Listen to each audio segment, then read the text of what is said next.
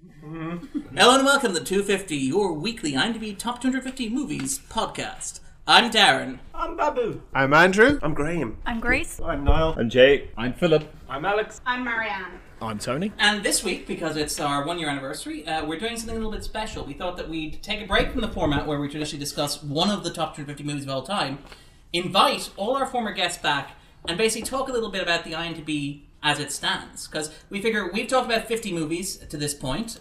You can hear myself and Andrew talk for 85 hours and 2 minutes about 13.6% of the list. Heaven help. And pointless statistics along the way. So we thought we'd open it up. When we started the podcast, we joked, half-jokingly, that when we have guests on, myself and Andrew are the two least qualified people in the podcast. So we have a bunch of very, very smart people in the room here. And what we thought we'd do is we'd open it up and ask a set of 4 questions just about the list and sort of go around the room and get some sort of opinions on this. We managed to get most of our guests. Missing, unfortunately, is John Haney, who talked to us about Lagaan, and Giovanna Rampazzo, the leading Irish expert in Indian cinema. However, we did manage to get a great panel together, including one of our guests who's calling from overseas, Tony. Hi, Tony. Hello, Darren. Congratulations on a year of the 250. It's a brilliant podcast. So, first question is, of the 250 movies currently ranked in IMDb's top 250 movies of all time, what is your favourite? So we're going to start with Tony. How would you like to take that one? Okay, well, that's a big question. I'm going to choose after a lot of deliberation, because there are some great ones.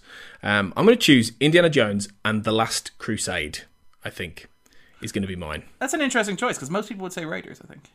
Yeah, I know, and do you know what? The inner movie critic knows that it's Raiders.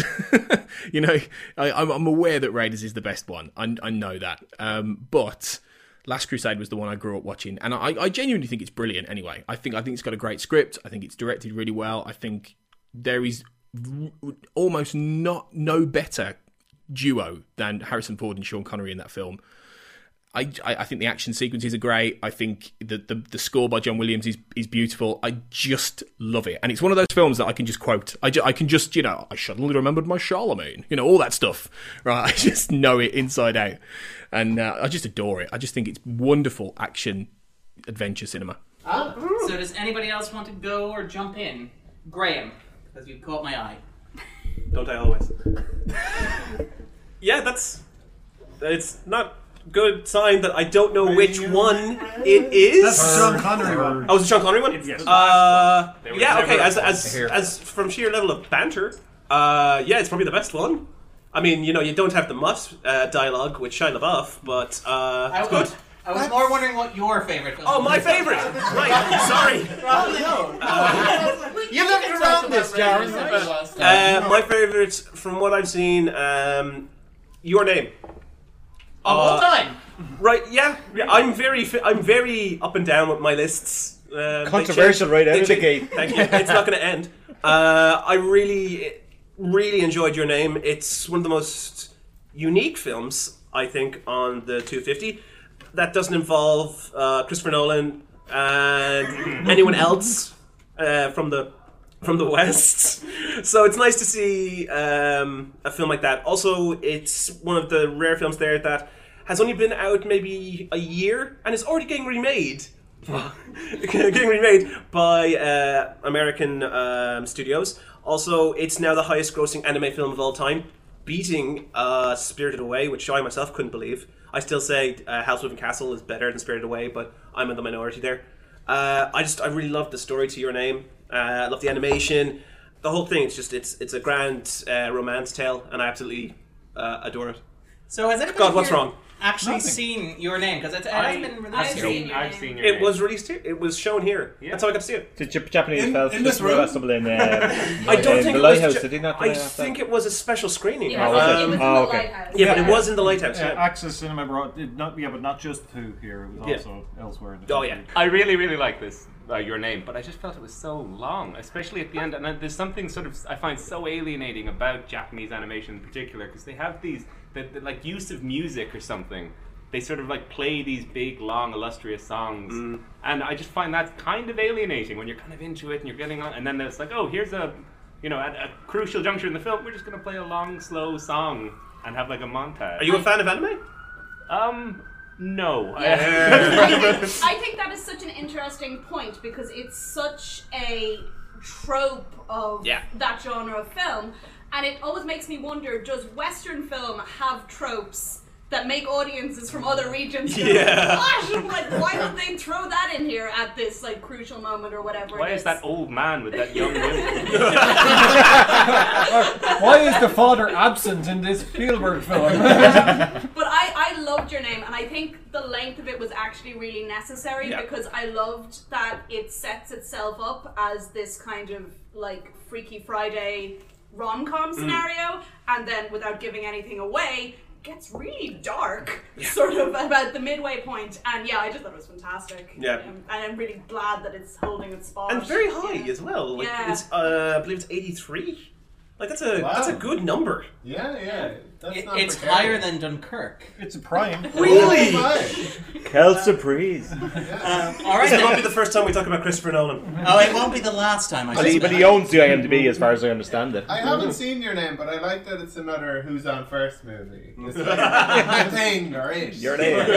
It's like, I really love Your Name. Oh, thank you. So, Grace, if you had to pick your favourite film on the 250.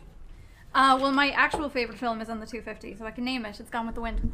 Wow. So, Nice. yes, Gone with the Wind is a pinnacle of everything that was possible with with filmmaking, I suppose, back in the day. It is a glorious film, just beautiful in every way, except maybe for the troubling racial subtext. But even with that there, I'd argue it's a very necessary inclusion as an example of how those sort of politics were explored at the time.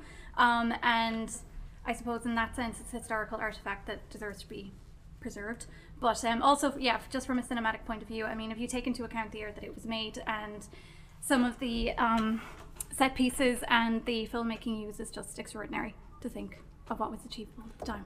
And given it was a troubled production as well, given that they had to change director and it was, and the length of it as well was just extraordinary, and then it was if you take it into the non-adjusted inflation adjusted things, it's by far and away the best highest grossing film of all time, because they brought it back consistently time and time again. They would play it throughout the generation, so it's something it's a movie that's very alive with cinema throughout the ages. It kind of plays like a Disney film, doesn't it? The way they can bring it back like that, they kind of pull Disney films out of it. Crowd pleaser. But what I found interesting is I was reading an article about Psycho for college this past year, and I think it was the composer being interviewed, but he made the point that honestly had never occurred to me before, that films like that back in the day were not made to be seen, maybe not more than once, but like they didn't have home cinema then, they didn't have like videos and so on and so forth. So when people went to see things after a certain point, they only expected to see them once or twice. So if you think about something like Gone with the Wind, the way it was brought back 50 years later, 75 years later, that it still had that enduring power without having the benefit for a long time of being able to watch it religiously at home if that's what you were into. It was had a resurgence recently, didn't it? When you say researchers, that's an interesting. Might be the word to use. It actually climbed up the charts after Charleston, which was kind of worrying. What? I don't think there's a correlation there or a causation, but I remember recording the week after. At least none that can be proved, anyway. And seeing it climb the list and being like, okay, this is what's Charlottesville happening. or Charlestown, North Carolina. It was Charlottesville. It's not as popular as the Charleston. It was also the week the General climbed one as well. Oh, for your full Confederate cinematic. No, in fairness though, there is a kind of conversation around, particularly you get the D.W. Griffith conversations in terms of The Birth of the Nation. the Birth of a Nation and stuff. I mean, they're historical artifacts first, and then there's obviously issues with it. This issue with Gone with the Wind. It was one of my mother's favourite films, so we would have watched it a lot when I was younger.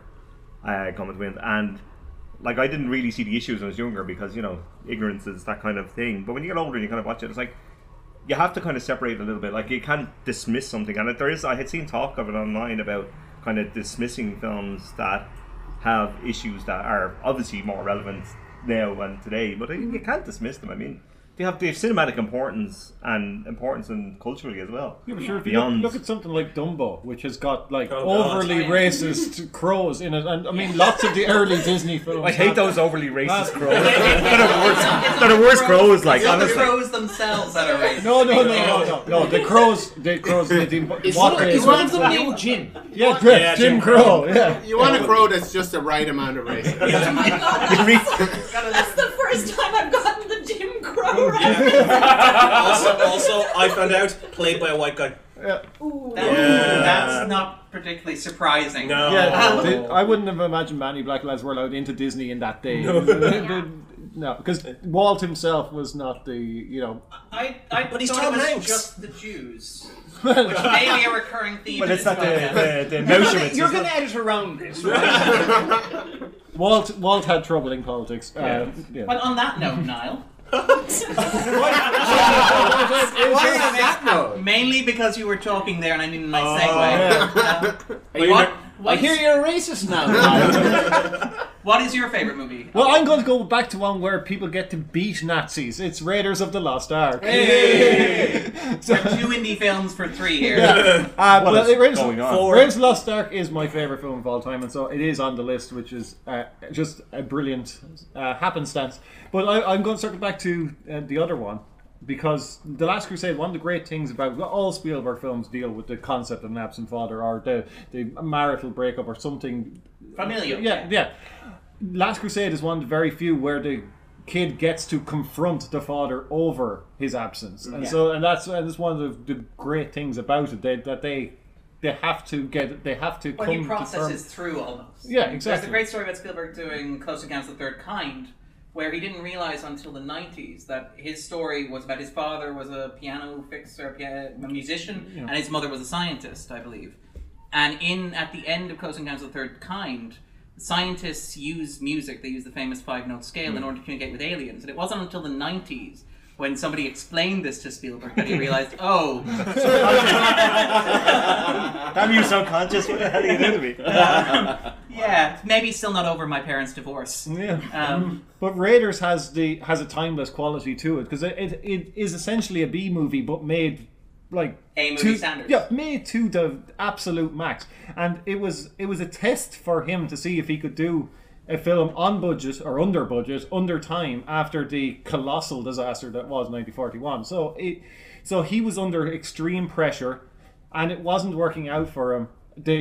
Having to film in the heat and all the rest, and he still delivered a timeless classic, which is the same thing that he had done with Jaws, where he was under extreme pressure, nothing was working out for him, and he delivered a timeless classic. So the thing is, give Spielberg less, And you get more. yeah, exactly. Put him under pressure, And put him like. under extreme pressure, and then you're laughing, But it gave us one of cinema's great iconic figures as well. I mean, that's the thing.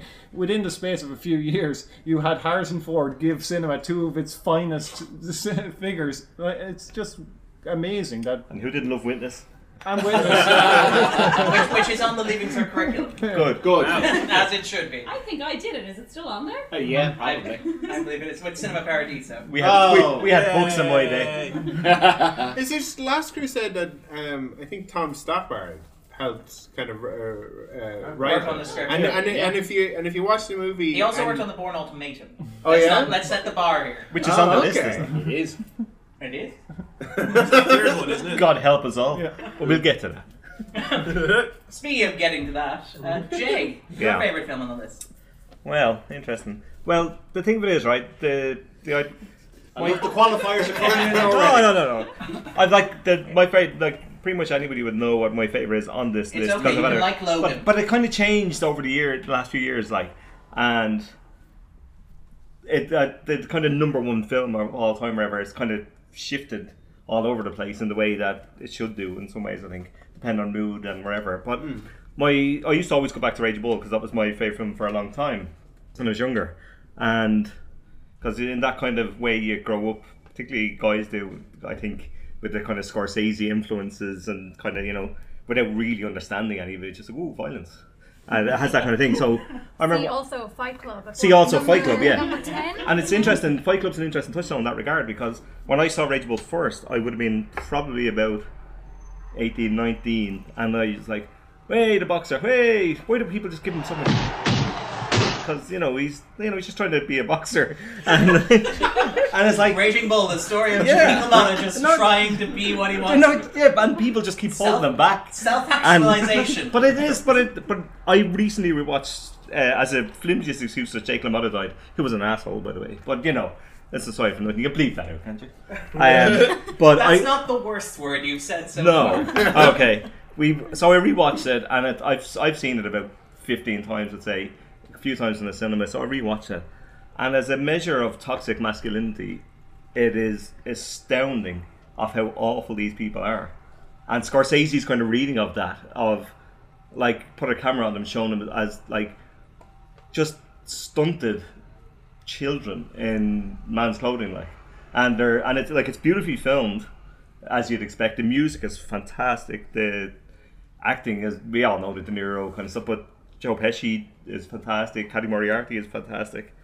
It's a glorious film. It's very moving. It's very weird. It gets weirder and weirder as it goes on, because you get the kind of tail end. It gets seedier and it gets sadder, and that's kind of my takeaway from, I suppose, the last watch. It's a profoundly sad experience, like, and a sad excuse for a life. And I know Jake LaMotta lived till 90. People, it's great you lived till 90, but he was an awful person. And I don't know if he has if he had self-actualization about how awful he was, and apparently even beyond the film that he was. No, it doesn't, because there's a lot worse than that in his life. But the film would suggest that he doesn't get it, that he still thinks at the end that like nothing, like it's just being beaten down, like, and it's like, you're the worst person, like the absolute worst person. I'd like to hear the cable version of it, where it's like, "Do you block my chicken?" Well, that's Scarface, where it's this whole town is a chicken just waiting to get plucked. There should be TV versions of everything, shouldn't there? Really? Fun you, melon farmer. Kimo Sabi. But it's kind of amazing still, and I'm glad it holds up, because I was starting to kind of somewhat lose its grip of me. But it's a fantastic film, and really, really important, I think, particularly now with the kind of aggressive, loud male voices that you get. Yeah. And particularly on this list, in particular, I think, which we made. Well, yeah. Speaking of which, speaking of male voices, Phil. Actually, segue. Your favourite film on the list? Male voices. That's not often I'm accused of that.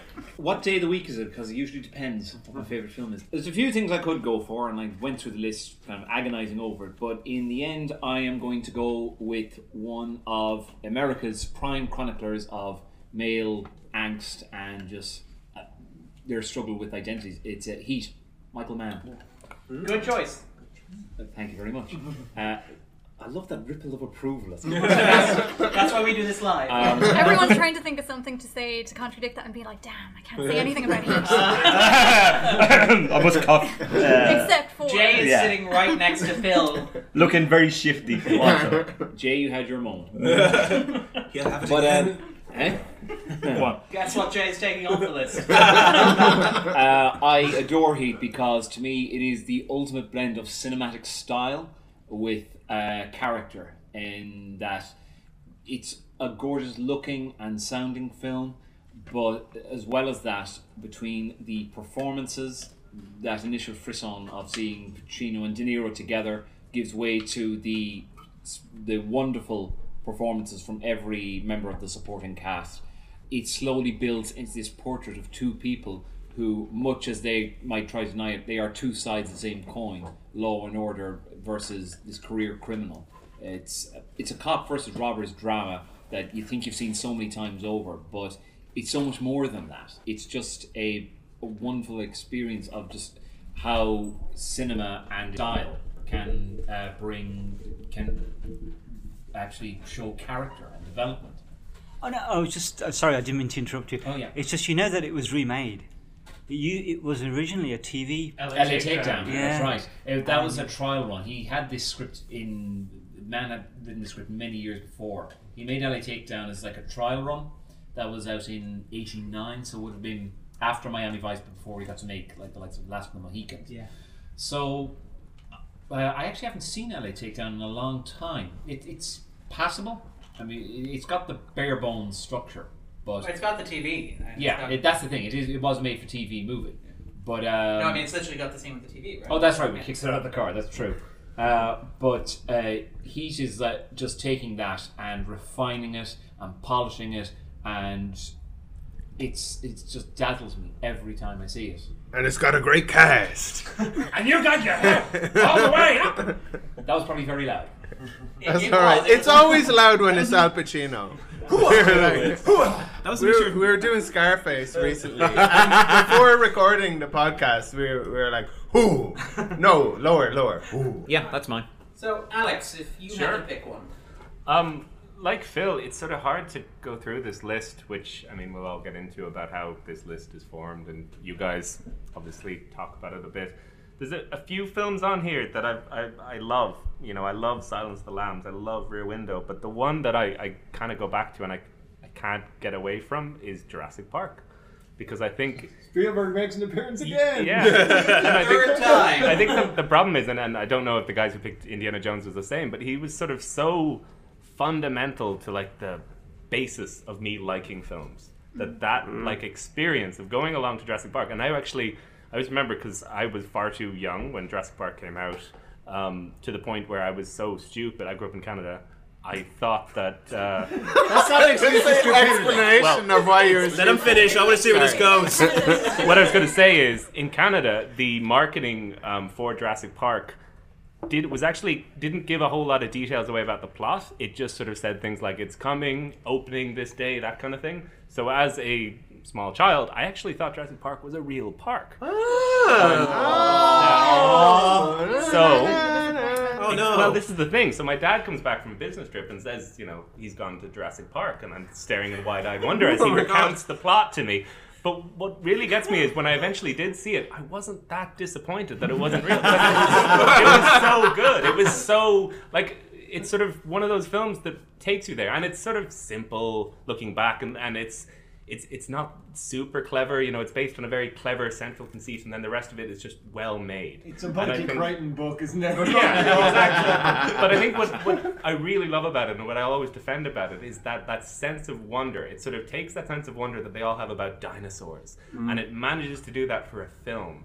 And I think particularly, and everyone sort of talks about how that was a moment where people like James Cameron and Peter Jackson were sort of sitting in cinemas and thinking, oh, look, they have dinosaurs in computer. I can do Lord of the Rings, I can do Avatar, I can do all these things. And it was this genesis of this whole different wave. But I actually go back and just look at that film as a story. It's fantastic. It's simple, it's clear-cut, but it takes you there. And that's similar to what you were saying, Grace, about Gone with the Wind sort of being a spectacle. I think that's true of Jurassic Park, and that always sort of gets me for Jurassic Park.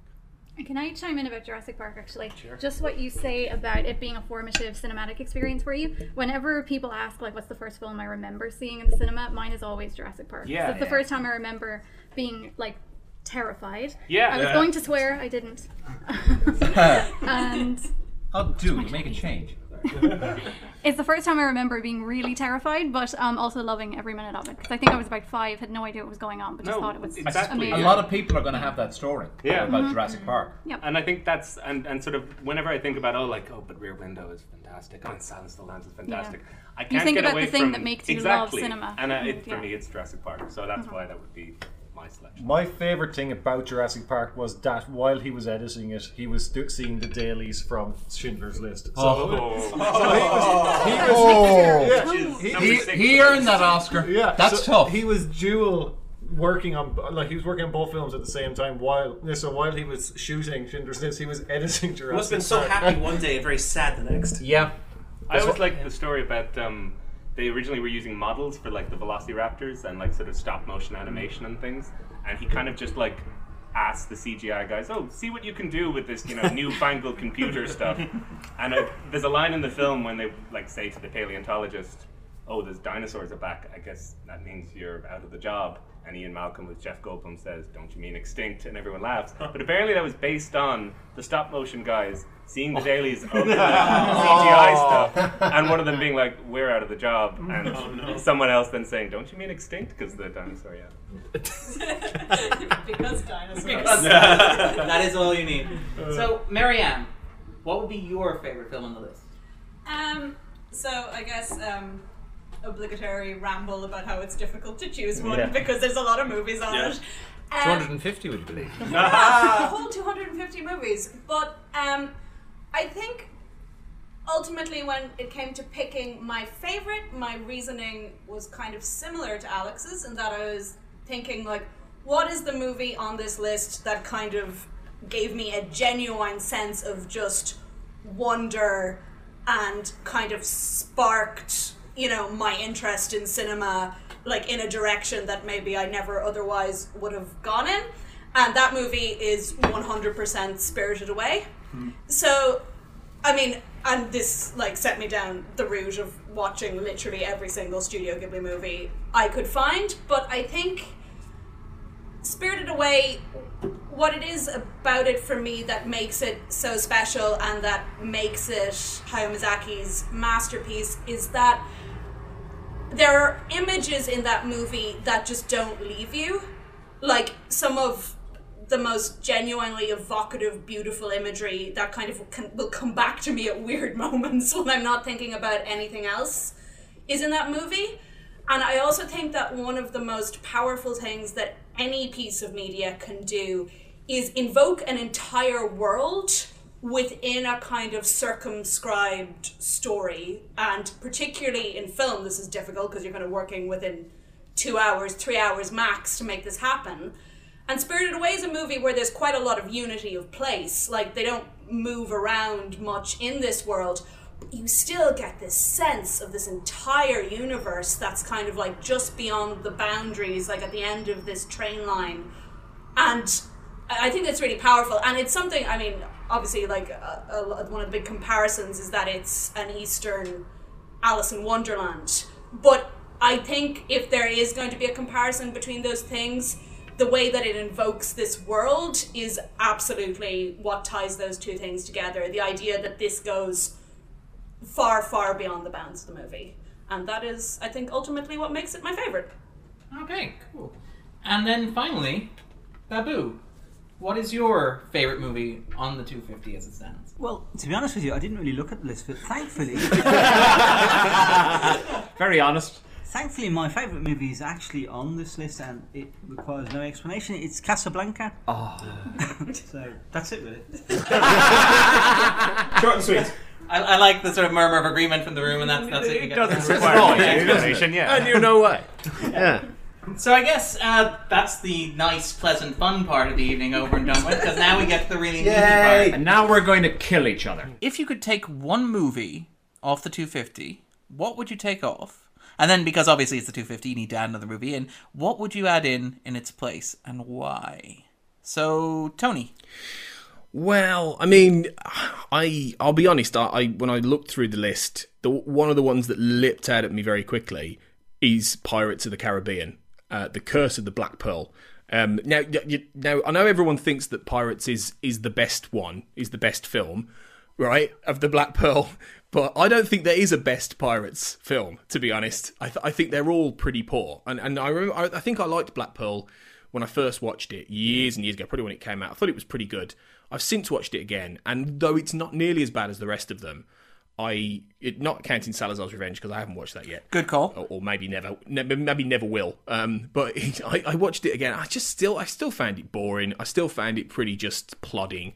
I don't think it has any place in the top 250 films ever made, even remotely. So, yeah, that one's going, because I just can't be doing with pirates. Instead, and again, I laboured long and hard about this, and I've got to go for another Spielberg, because one of the films I think is massively underrated almost always, and I think deserves a place in this, is Spielberg's first major movie, which is Duel. I like that. I considered putting Duel on. Which was 1971, where Dennis Weaver plays a salesman who is menaced by a truck, based on a Richard Matheson short story from just before that. And it was originally a TV movie that was then given an international release when they realised it was fantastic. But it is... And it is. It really, really is. Yeah. It's so good. It's about 80 minutes of just pure adrenaline. And it was the first film when I was a child that scared the living daylights out of me. Because the truck in that, there are not many better movie monsters than the truck in Duel for me. Sounds amazing. Yeah. It's great. It got him Jaws, I think. Yeah. Yeah. And the rest is history. Literally. Wonder So- what became of him. So with that in mind, then, Graham. Don't worry now, I'm not actually going to say that. That was just a personal choice. Oh, okay? right. I'm not actually going to say that film. Okay. No, But, I want to know what it is now. No. Because this whole room would erupt into anger and rage at me. So I looked at the list. It might. If I said what my original choice was, it might. All centering around Phil, I think. I take off Django Unchained. I think it's a great film, but honestly, I enjoyed the first half. And weirdly, when Leonardo DiCaprio's part comes in, the film goes down for me. I don't know why. I've watched it repeatedly, and so I decided that would be the one I took off. And the one that I would replace it with is The War for the Planet of the Apes that just recently came out. Because I felt, maybe not necessarily in the same place, but I am so deeply disheartened that there's no appreciation for anything for that film. You also owe me a milkshake, Graham. I know I owe you a goddamn milkshake. I know. But if this had happened, I wouldn't. For listeners, Graham made a bet with me that War for Planet of the Apes would make it onto the list. Yeah. It didn't. So his choice here may in some way be influenced by outside. Strawberry chocolate. I just think it's the perfect culmination of the hero's journey. You're watching Caesar from basically infancy at the first one. You're seeing basically the beginning of a legend that's alluded to later on in the films that were in the 1960s? 60s. Yeah, 60s. And also the performances from everyone across the boards. Circus, I don't think, has ever been better in this one film. It's a lot more intellectual than you're led to believe, and the trailers even lead you to believe, because you think that it's going to be a full-on war, but it's not. It's Whoa! I know, right? And this is a selling point, yes? It's just spoiler. Well, it is a spoiler. What would you call it? It's not War for the Planet of the Apes. Battle for the Planet of the Apes. They already did that one. Yeah, they did. Yeah. I know. Skirmish. War of the Apes for the Planet of the Human.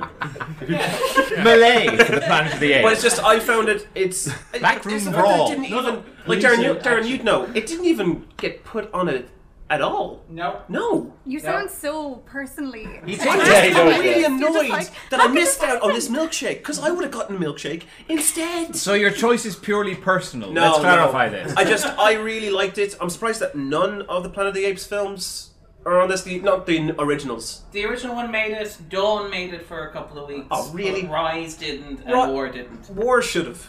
I really think it's the perfect it's the perfect end to, it's possibly the perfect end to a franchise, because who knows, it might go on again.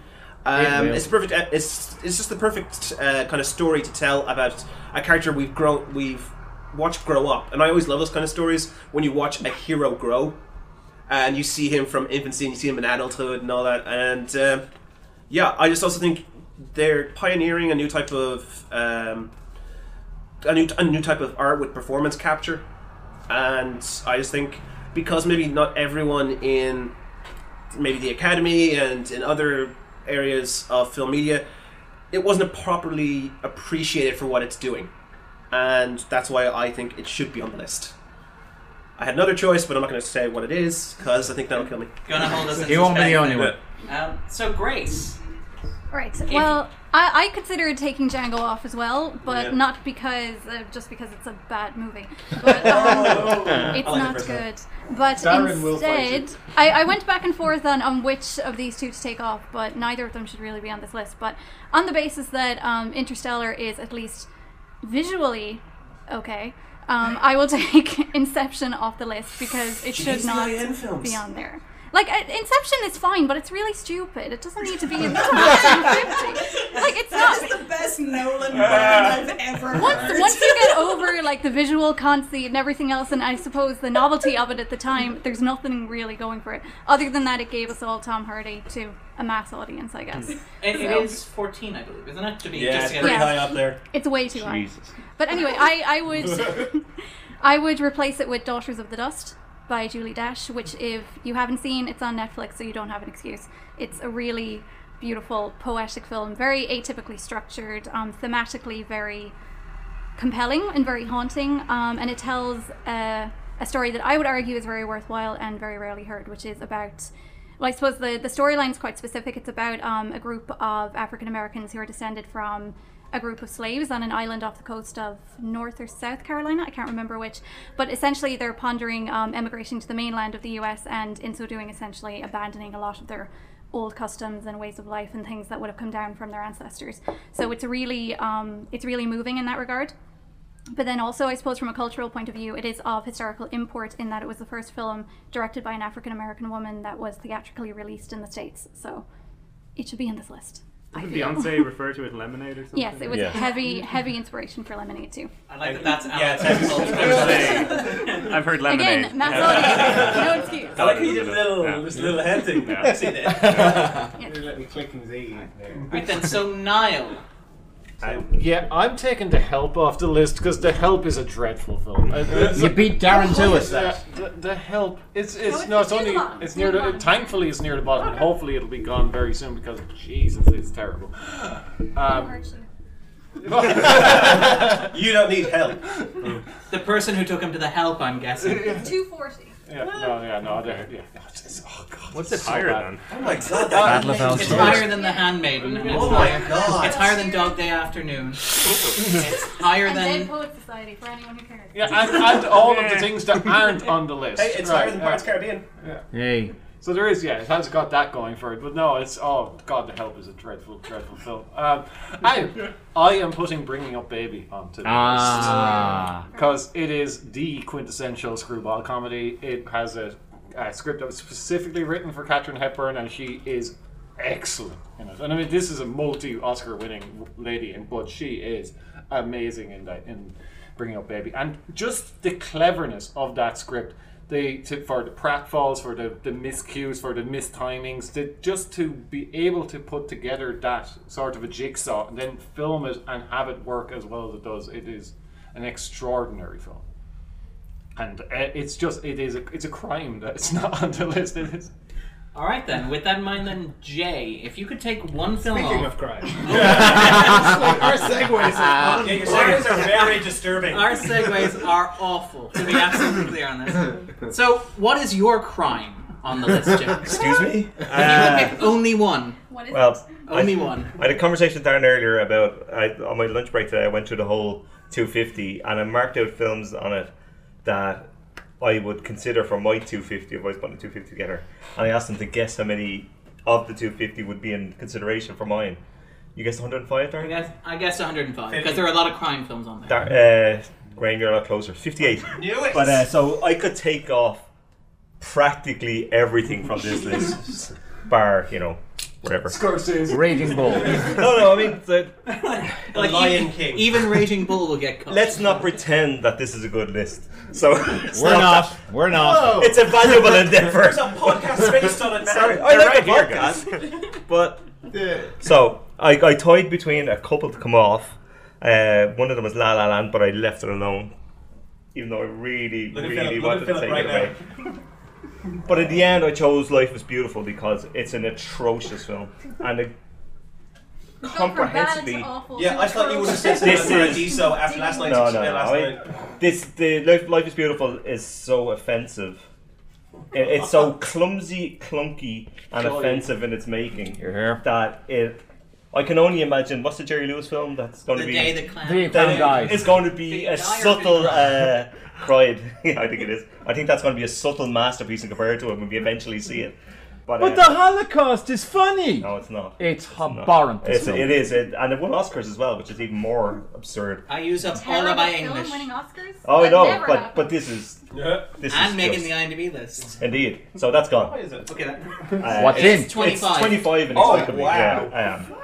I So like that's that. I gone. like that we're going high with our sort of takeoffs. Yeah, It's okay. like 14 and 25. Right. In terms of going on, I was thinking about it today, and I got it down to 2 films, and it always does this, and so you have to pick one that's so excruciatingly annoying.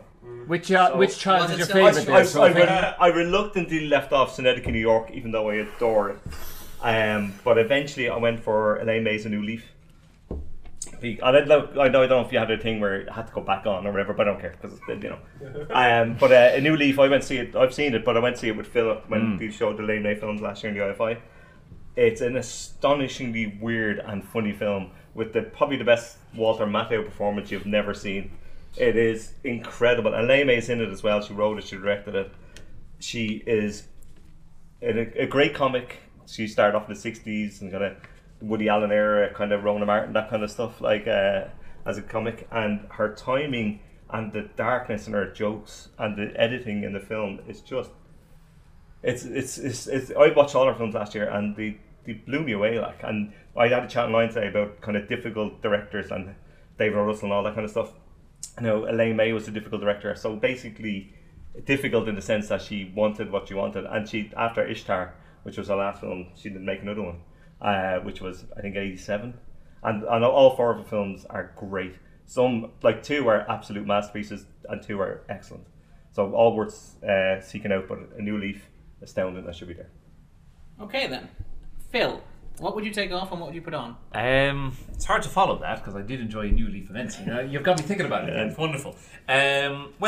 The film I take off, I feel like I'm not going a million miles off where Jay was, especially since we recently rewatched some of it. Cinema Paradiso. It's a cloying and sickly sentimental piece of crap. I'll put it this way: its central conceit is based around this young kid. Really, you're supposed to be kind of rooting for and thinking is cute. I want to punch the little brat in the face. You're a monster, sir, and I want to punch you in the face. Well, it's about time you realise I am a monster. It's true. I like it took the podcast about 30 minutes to get to that point. Yeah. Seth and Graham are going to gang up. My only question is, what kept you? It's awful. It's despicably sentimental, which, I mean, you can do emotion in film, but it takes a subtle hand to make it work, and this is just, it's pandering to the lowest common denominator of people going in and hoping they'll just go aww at a pair of googly eyes. I hate it. It's the worst. It's the worst kind of emotionality. I can't bear it. It stinks. Thank you, Jay Sherman. And I would riposte its sickly sweetness with a prime slice of cinematic bitterness. I think I know what's coming. Making the world literally a darker place. The film I would put in is Alexander McKendrick's Sweet Smell of Success. It's Tony Curtis as a press agent trying to make his way in the New York press scene with or without the help of a gossip columnist, J.J. Hunsaker, which sees Burt Lancaster creating one of cinema's purest, greatest bastards. He is phenomenal in this film, and you're basically watching a little guy trying to make his way up a very sleazy, greasy ladder with the help of Satan himself, basically. And watching it is just seeing these people pile misery upon themselves, but with an absolutely dazzling script. Every word just it drips with menace, with snideness, with just everything about this film is so bitter and yet so immaculately made. I feel like it encapsulates my worldview quite well. So, match me, Sydney. All right then. So, Alex, if you could take one film off and put one film on. I just would agree about the Sweet Smell because I didn't realise that was not on here. But it's despicable. It should be fantastic film. But the film I'd remove is Requiem for a Dream. Controversial. I don't know if it is that controversial because this is one where controversial. Because this is one that like everyone sort of talks about as this, fantastic illustration of Darren Aronofsky, and it's incredible. And I think it's only recently people have started to realize he's not wearing any clothes, in that sense of the like Emperor's New Clothes. But he's never really made great films. He's accidentally stumbled into a few good ones. Mother. I was going to say the Fountain is probably the only one I will actually do but Mother, no. Absolutely not. But I think Requiem for a Dream, because Requiem for a Dream, it's the sort of focus and the sort of broad strokes and the sort of I'm making something beautiful, now I'm making something gritty. And the lengths he sort of goes to sort of show you look at how horrible this is. Which is sort of topped off with the montage at the end, where there's like a woman in an orgy she does not want to be in, a man having his arm sawn off in prison, and a woman losing her mind in her apartment. And I remember watching this and thinking, this is the kind of thing that if you gave a 14-year-old boy, this sort of money to make a film, he'd think this is it. This is the most incredible Sucker film. Punch. Yeah, that's probably true as well. That's not in the 250, is it? But as a sort of like counter what I was saying about Jurassic Park, this is a hateful film. This shouldn't exist. This is like a waste of everyone's time and talent and money. And I really like. That's one I loathe, because I think it sort of somehow managed to get this like association of talent and skill, and it's probably because the actors in it are actually quite good. Jennifer Connelly's a great actress, Ellen Burstyn, fantastic and Jared actress. Leto is Jared Leto's David Wayans, Joker. isn't it? Or Marlon Wayans. It's one of them. It's one of the Wayans brothers, but doing his best, I think. And they're all like trying, but it's this like really, and kind of what you were saying about that sentimentality. It's like sentimentality but worse. This is like sort of anti-sentimentality. This is like, I'm being horrible, I'm being gross, I'm gonna make everyone watch it, and there's no point to it. It's just a sort of like rich white dude making a boring ass film. But it's horrible, and it shouldn't have been made. Are you sure you weren't watching Human Centipede? Yeah. No, but that's kind of what I'd almost equate it to. Except and this is how we get to the thing he wants to put in. Part 2, yeah. It's not a monster. What I would put on is The Great Beauty, a Paolo Sorrentino film that I have noticed is not on the list for some reason. It's really fantastic, and I actually think that director... He doesn't, some of them are swings and misses, but some of them are really fantastic. And for someone who, his films don't look like anyone else's. And I think in today where, we've got Thor 3 coming out next week, and you were talking about Indiana Jones 5 possibly, and Blade Runner has got reanimated Harrison Ford. It's really fantastic to see a director who you sort of almost can look at one of his like stills and think, oh, that's a Sorrentino film. That's like, looks like nothing else, and is so weird and so funny. And I think the best encapsulation of his style and his humor and all that is The Great Beauty. So it's one of my favorite films, so I put it in here. Perfect. All right, with that in mind, then, Marianne, if you could take one off and put one on. Okay, so the one I'm going to take off, I think, is just incredibly non-controversial. It's right down there at the bottom. Harry Potter and the Deathly Hallows Part 2. Like, it's just... It's a culmination of Harry's journey. It's a non-event. It's not even a film. It's not even a film. I mean, yeah, absolutely. Like, it is... But I do actually, like, even though it is such a non-film, I bear it animosity because, I mean, the entire Harry Potter film franchise is such a cynical, like, money-making machine that came out of something that was, like, important to me as a child. So I just don't want any acknowledgement of it on any list. But then when I was thinking about what I would replace it with, I mean, it seemed like kind of a tall order to be like, oh my god, literally any film. Like, out of all of them. Harry Potter 7. What? Harry Potter and the Prisoner of Azkaban, guys. Azkaban, yeah. No, which is arguably, like, the strongest of that whole mess, but, you put your name in the goblet, Harry! It's awful. It's awful. No, what I would replace it with is, I think, actually, like, the opposite end of the spectrum of adaptations of children's books, which is Wes Anderson's Fantastic Mr. Fox, which is one of my favorite films. It's really, obviously, it's Anderson, so it's like aggressively odd. Obviously, it's stop motion, it's visually stunning, the soundtrack is incredible. But one of the things that I love most about it is that it is, you know, obviously there's already a name attached to it, like it's Roald Dahl. It is not... I mean, if you wanted to sort of make a commercially successful Fantastic Mr. Fox, this is not the direction you would go in. And I love that. And I also love that it's very much not the book, while still being incredibly true to the spirit of the book. And I think it's a great film. And if we're going to have children's adaptations on this list, give me that over any of Harry Potter. Because we will. Until Peter Rabbit comes out next year. Oh, yeah. Who's making James Oh! James Corden and Donald Gleeson are in a film together, and Donald Gleeson's like human. And James Corden is a rabbit. The alternative is James Corden's the rabbit, the human, right? I don't think he is. The animated character. In fairness. All right then. So Babu, if you could take one film off the list, and if there's one film that you love that isn't on the list, what would it be? Well, I think there's 2 Guy Ritchie movies on there. Send them more. But you have to pick one. Only 2. That's probably 2 King more Arthur. than it should be. So, yeah, I'll probably say Lock, Stock and Smoking 2 Barrels. I enjoyed the films, but I don't see the significance of watching a bunch of Londoners going Cockney geezer.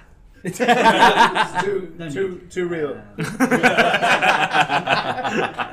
I think that to add one, I mean, there's already one of the trilogy on there already, but I think Fistful of Dollars, I'd love to see that on the list because I think as a kid I think just like Casablanca in the way that it has a leading character or the hero, if you like, or something that embodies something of the time, and it was quite unusual. It's a spaghetti western, Fistful of Dollars. It was made probably with very little money, and it's an iconic character. It took Clint Eastwood from being a TV star to becoming a movie star, and then later on becoming a really good director, I would think. So yeah, I think in that respect, I would say Fistful of Dollars. Partly because every time I see it, I get excited. It was when I was a kid. It was you'd wait till 9:30 and it would be on BBC One. It was Fistful of Dollars. Yay again! So yeah, and then I saw it on the big screen years later, and it was when I was studying film, and it was amazing. I really enjoyed it. So that would be the one that I would add. Anything with Guy Ritchie. Agreed. No, he's a bad director. It's just.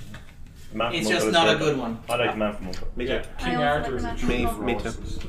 I quite enjoy King Arthur, despite its obvious terribleness. Yeah, me too. Can I just add as well, just similar to Grace saying about Daughters of Dust, A New Leaf is on Netflix also. Oh, good. Okay. We took a look at the list as it was from beginning to end. The list as it has existed since its inception in 1996, like the 250 as an institution.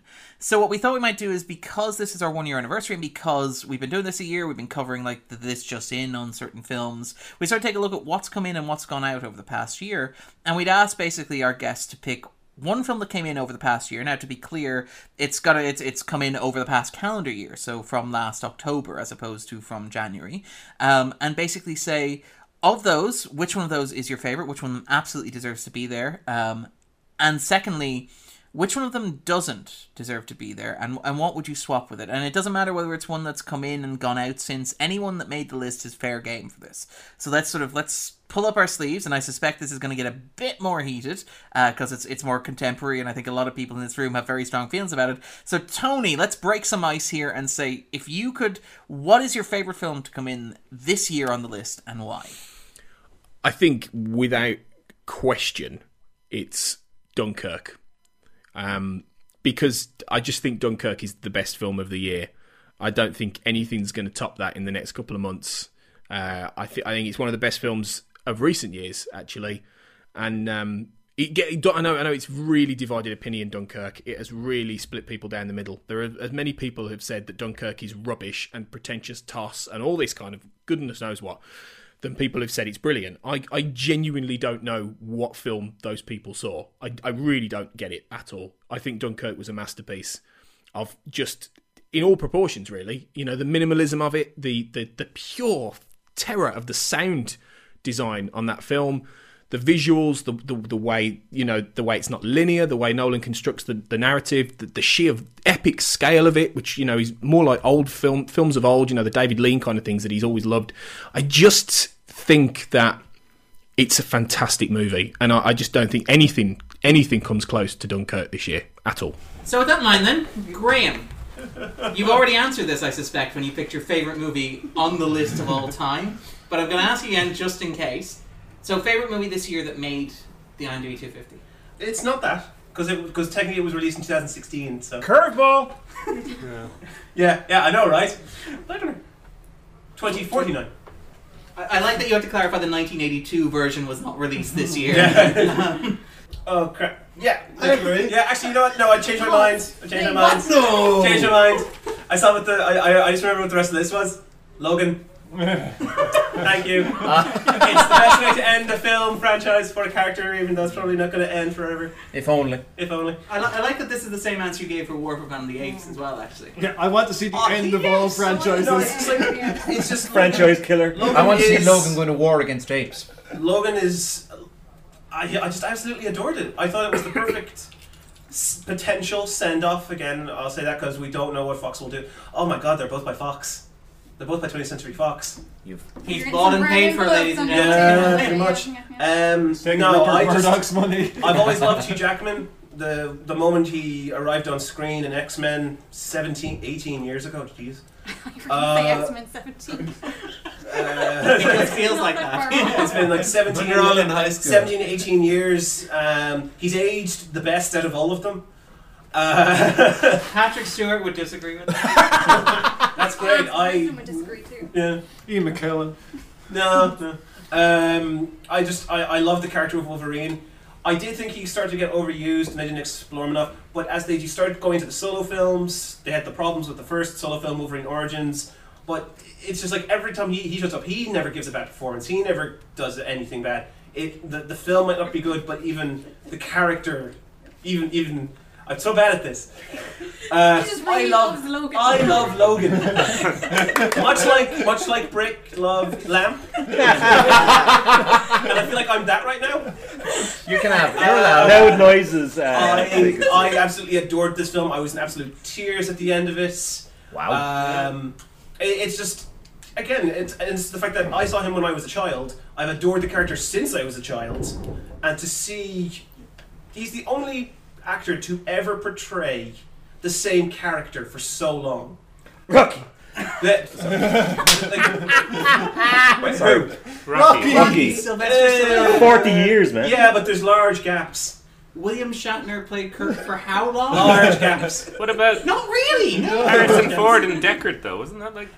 And You Indiana do not Jones. count 2 films.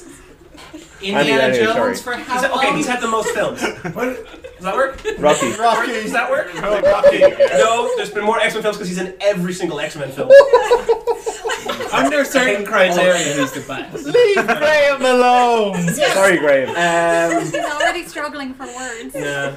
And numbers. Hugh It's okay, Jackman, Graham. who has never done anything wrong in his life.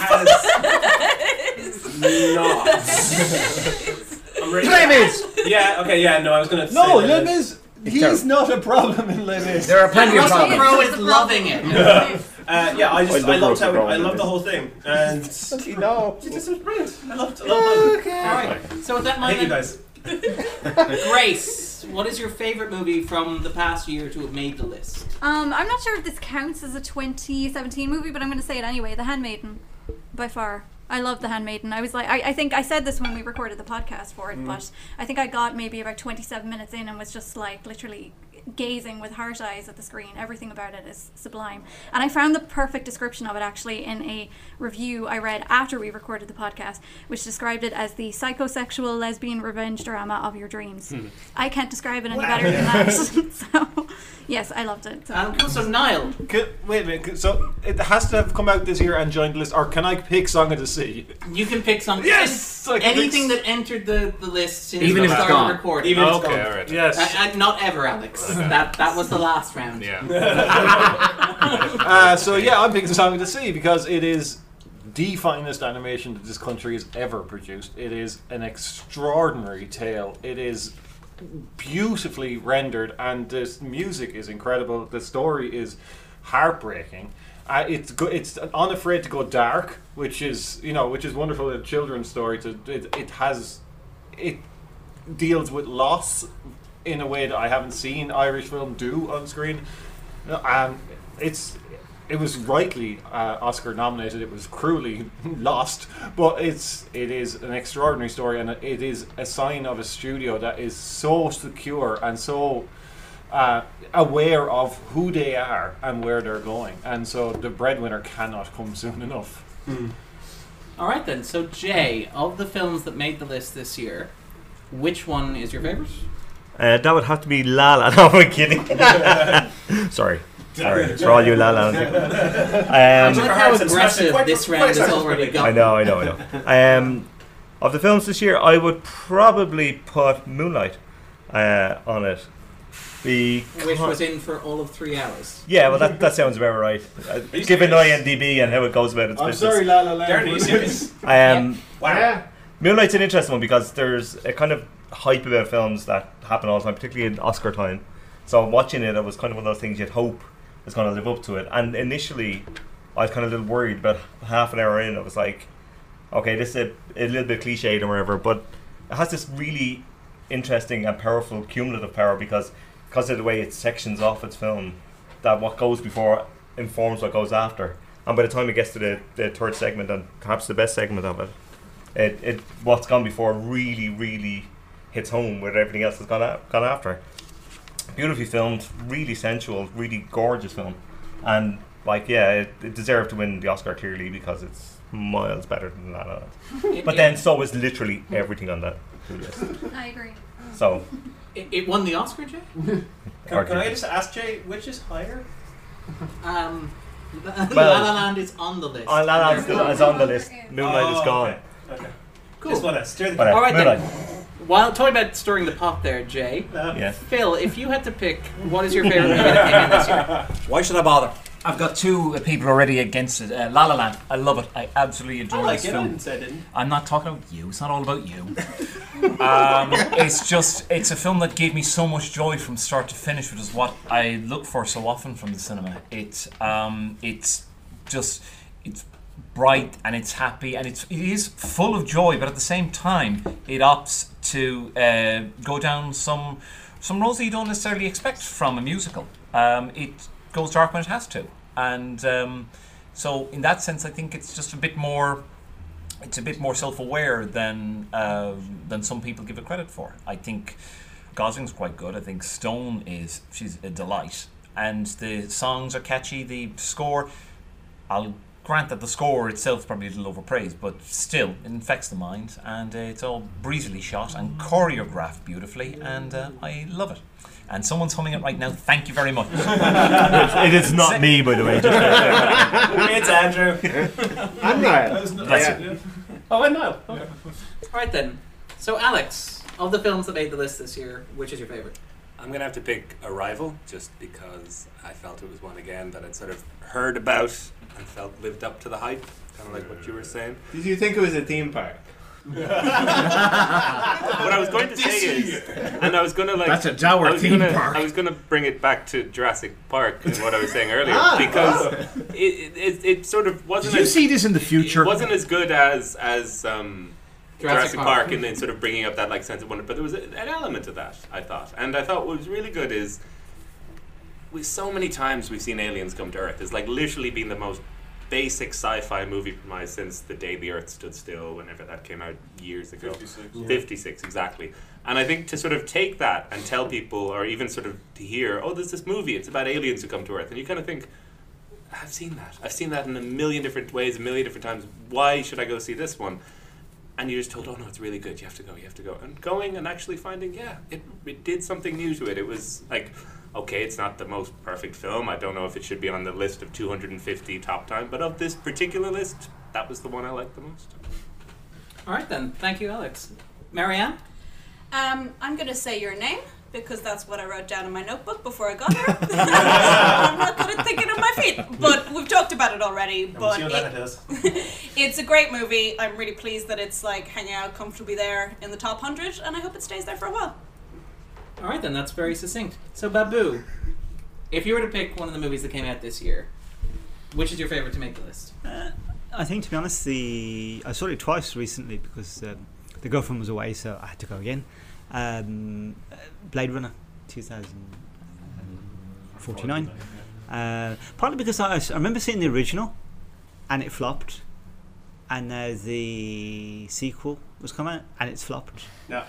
And both were visually stunning, I felt. I mean, the second one is a bit long, but I'd recommend seeing it in the afternoon. I like the nod of agreement from even people who liked it in the room. Yeah.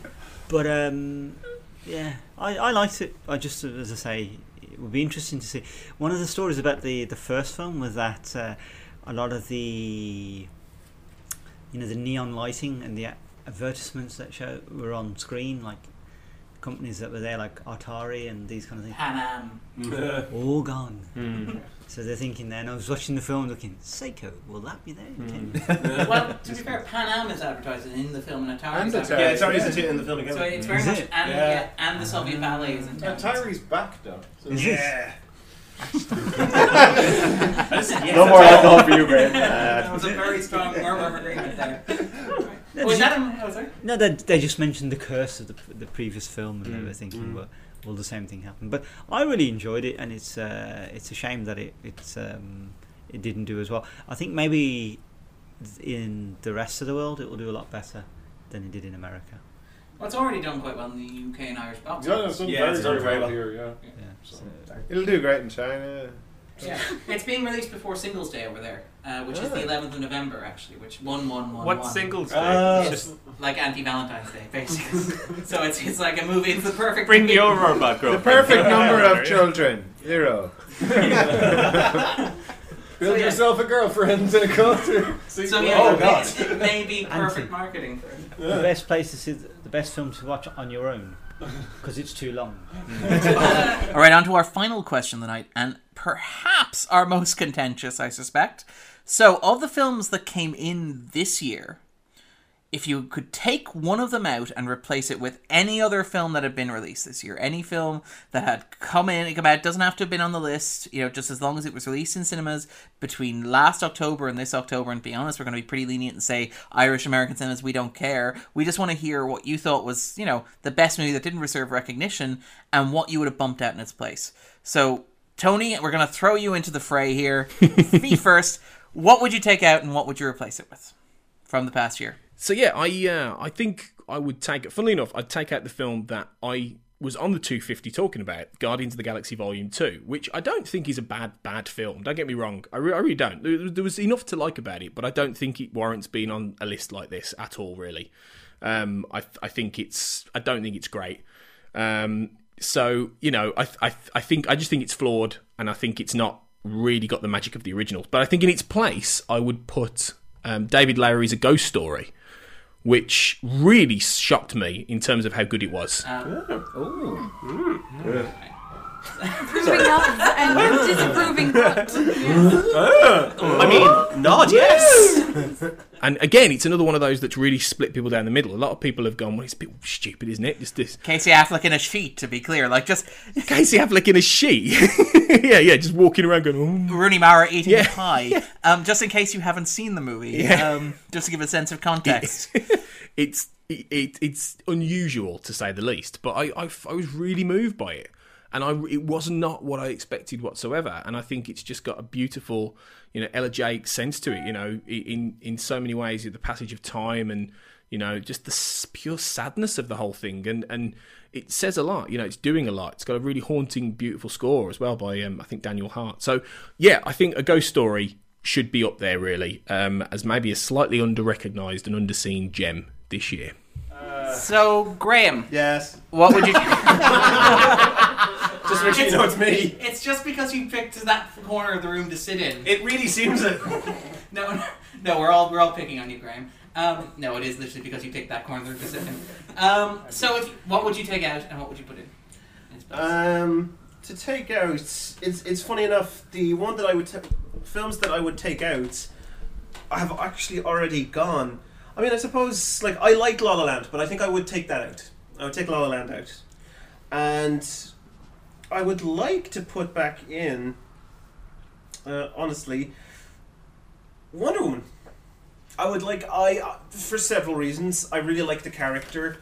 She's never had a proper live action presence. They've tried multiple times, as I've learned from listening to various podcasts, 5 separate times on TV. Film has never come to fruition, even though Joss Whedon was involved. And then, saints be praised, Patty Jenkins finally got the job and delivered what could be considered the Superman of Wonder Woman films. I'm speaking, of course, of Richard Donner's Superman. Patty Jenkins, I think, for generations to come, will be known will be regarded in that same kind of club. She introduced Superman. She will have brought Wonder Woman to such a mass audience in such a wonderful way. Just like Richard Donner brought Superman to a mass audience back in the 70s. I thoroughly enjoyed the whole film. Again, I will say I'm an emotional person, so there were points that I was brought to tears, and I was surprised at that. The moment where she climbs up onto no man's land was oddly powerful. I don't understand to this day why I thought it was as powerful as it was. Some people who are maybe smarter than me that are in this room who are laughing at me right now, not you. The audience can't see who Graham is pointing at. It's all of them. For the jury, you might say. I haven't seen it. I can't judge. No, it's alright. No. I really enjoy. Stop it. Sorry. Your opinions are wonderful.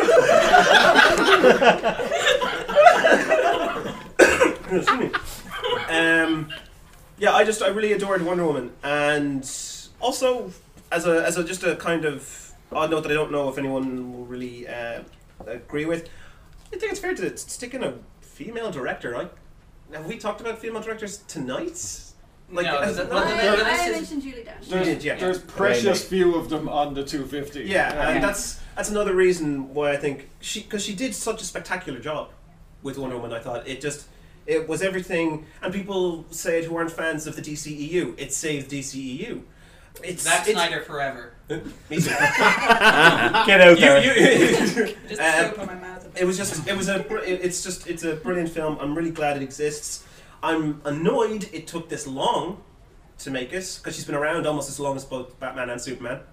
And I'm just glad that it was able to shut down a lot of the haters who were like, oh, Gal Gadot cannot act, she doesn't suit the role physically, all that. It's just a fantastic film, and that's what I would stick in. And I would take out La La Land. That's probably the thing that surprised me the most was Gal Gadot. Yeah. Because I seen her. Gadot. Hard T. It's a hard T. Israeli hard T. I'm not accepting that. I've lived my life a certain way. I can't adjust like that. Like everything else Israeli, it's hard. Yeah, we pronounce it how we. Because I'd seen her in like the Fast and the Furious movies. They don't give her much in that. They're putting her kind of front and center in the movie. This is going to be bad. It was not. She was really good. She was. Yeah, I don't know why I sound quite so surprised. Because it's the Fast and Furious. Darren made the point She's like. a great character in Fast and Furious. But she's also treated as an object in the Fast and Furious. You know, that she's. Are you saying there's people in those movies? Feelings about Fast and Furious franchise. No, they're just cars and non-moving cars. I think it's quite unusual to see a female lead being allowed to like let the physical dominate her performance. Like I feel like that's something you don't see very often, but Gadot was perfect for it. It was great. It's Gadot. It's not. It's pronounced bucket. Sorry. I mean, if you look at, was it Atomic Blonde? Yeah. With Charlize Theron. Very physical character. And I was watching that, I was thinking, this is really good. The fight sequences were incredible in that.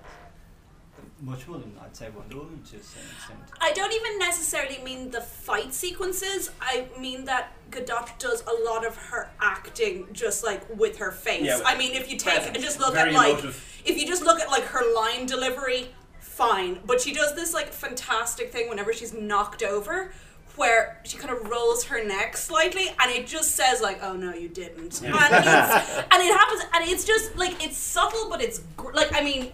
You know, you could kind of quibble on the action sequences in Wonder Woman. They actually weren't my favourite, but her as a presence just worked brilliantly. You need that to play a superhero, though. Yeah. I think. Gina Carano and Haywire. That's. Another pick I had before I saw Gal Gadot. Gina Carano was my choice for Wonder Woman. I thought she could have done it. Because Haywire, she has that physical presence. Yeah. You know, so. But she's not a great actor. No, she's not. And I like her, but I don't think she's a great actor. No. So, yeah. This is a bit embarrassing because my two picks were exactly the same as his. I was going to say take out La La Land and burn every copy of it ever made. I don't feel like that was exactly his No, that's position. not what I said. I still like La La Land, but I just don't think she deserves it. I'll take your position in this game. You can burn them away. Burn them away. No, because at this stage I'm like, you know, I really... I've complained a lot about La La Land. It annoys me, but yeah. Anyway, moving on. Yeah, I would love to see Wonder Woman put back in, but given that we've already mentioned it, and for all of the reasons. No, this helps me you write more. Okay, right.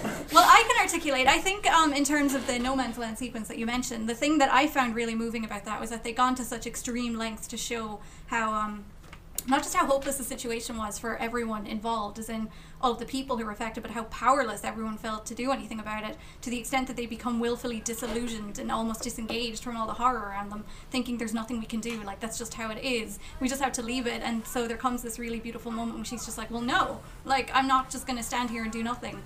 So that, like, it's that moment when you see an actual hero kind of rise from the ashes. And I think as well, on an emotional level, the fact that she's wearing what's her name, and Antiope's, her aunt's headdress, too. Like, there's a sentimental moment in that too as well. But yeah, given we've already mentioned Wonder Woman, I think the other film I would actually quite like to see back in is Arrival, because I loved Arrival. I think it's a beautiful, masterly film. I think Amy Adams is the most underappreciated actress of her time. Where is her campaign for her Oscar, I say? Like, everyone campaigning about Leonardo DiCaprio getting his Oscar. Where is our outrage truck for Amy Adams? For which movie? For Arrival. But that was the thing is that she's playing her own Adams. Nocturnal Animals. Nocturnal Animals. She is amazing. I want to see Nocturnal Animals. She's amazing in Nocturnal Animals simply from her presence. Yeah. Simply from Agreed. Yeah. So yeah, it kind of split the vote, I guess. And she picked the wrong movie. You know, kind of like that time DiCap should have won an Oscar for The Departed, but stupidly decided to go with Blood Diamond instead. Messy. Well, it's anyway, like when Kate Winslet won for, what was it? The Reader. The Reader instead of Revolutionary Road. Like, The Reader's not a good film. Yeah. But no, I think Arrival is sublime. Just, you know, it's very, I don't know, like peaceful or poetic take on that kind of genre, and that's not something we see very often, like what you were saying. What Alex was saying, sorry. So, yeah, that would be my pick then, and also Wonder Woman. It's interesting that Dave Villeneuve gets 2 chances in this. That's found that funny. Well, I don't. That's because he makes everything. He makes literally every film. He is the 250s Danny Villeneuve. Our first podcast. Our first podcast was covering Prisoners, which is on the list, and nobody picked to remove. To be absolutely clear, just too many. The cinematography is sublime. So for that reason alone, is Roger Deakins. Roger Prisoners. Yeah, and I was for a film that's 8 hours long. It's we watched The Prisoners, so and I was obvious, like, "What is this movie?" I thought we were doing a podcast about the 250 best movies of all time. I've never heard of this. It's okay, it's fine. Well, I'll always love it for the fact that there's a detective called Detective Loki. Yeah. And he lives in the child murder capital of the world. Yeah. He solves no less than 3 child murders that are unrelated to the child murder he's investigating. Yeah, it's like first we have to go around and question all of the child molesters. So, oh god, is that a book? Yeah. Clues. Although for torturing Paul Dano alone, it deserves to be in the list. Oh. No, that's not. On that note, that's not fair. I'm glad the Spider-Man Homecoming is gone from the list. In fairness, you know, of the films that came in, I'm very glad that it's gone out again because it does not deserve to be in here. It's a fine film, but it's a placeholder. It was a way to get Spidey and Marvel and all the rest of act together. And I like Michael Keaton as a villain, but it's not. It never deserved to be in the 250. It just didn't. It's nice. Much like most of the 250, really. That's true. No. But if I had to put a film into the 250, because it's you make it sound like an obligation. No, if I had to, forced for multiple reasons. There's Ireland is underrepresented in the list, and because that's my thing, I have to have an Irish film. Documentaries are woefully. Documentaries are technically excluded from the list. Yeah, so they should be in the list. Why? Sounds like a really funny disclaimer. No. Films. You didn't read your terms and conditions, Niall. Once a year, some smart aleck removes the documentary tag from II and Ah-ga-ssi so it can jump in at number 83. Then somebody else adds the documentary tag so it can be pulled back out. Why? remove documentaries That's from the list. That's a different question. That's a different debate Yeah, and a that's- different podcast. If documentary is a form of filmmaking, so it deserves to be in there on that basis alone. Well, to be fair, the Terminator 2 ride at Universal Studios was on the list for a year and a half. A year and a half. That's amazing. Somebody put a tag on. Moonlight was in for 3 hours. Have any of you guys seen it though? It's incredible. Yeah, it's I was there 2 There's years actors running around. I was there 3 years ago. I loved it. This is the list we're discussing. With a theme park ride. You knew what you were getting into, Philip. I did not. Caribbean. Is Based also on on the list. Haunted Mansion. This is insanity. Stop it now. Because So I'm this is getting out of I'm control. putting the fires Country on the bears. list, and I'm saying screw. You crazy country bears. Better get out of here. That's a great What's your choice? I'm saying screw the rules. I'm putting the farthest in there. It meets multiple criteria for selection. It's Irish. It's brilliant. It's directed by a woman. So we're putting it in because all of those things are underrepresented in the list, and it is extraordinary. Especially Add an documentaries. applause track at this point. Everyone agrees with that. It's such a moving testament to the ingenuity of mankind and to what doing something like that, doing a project like that, means to the people who are involved in it.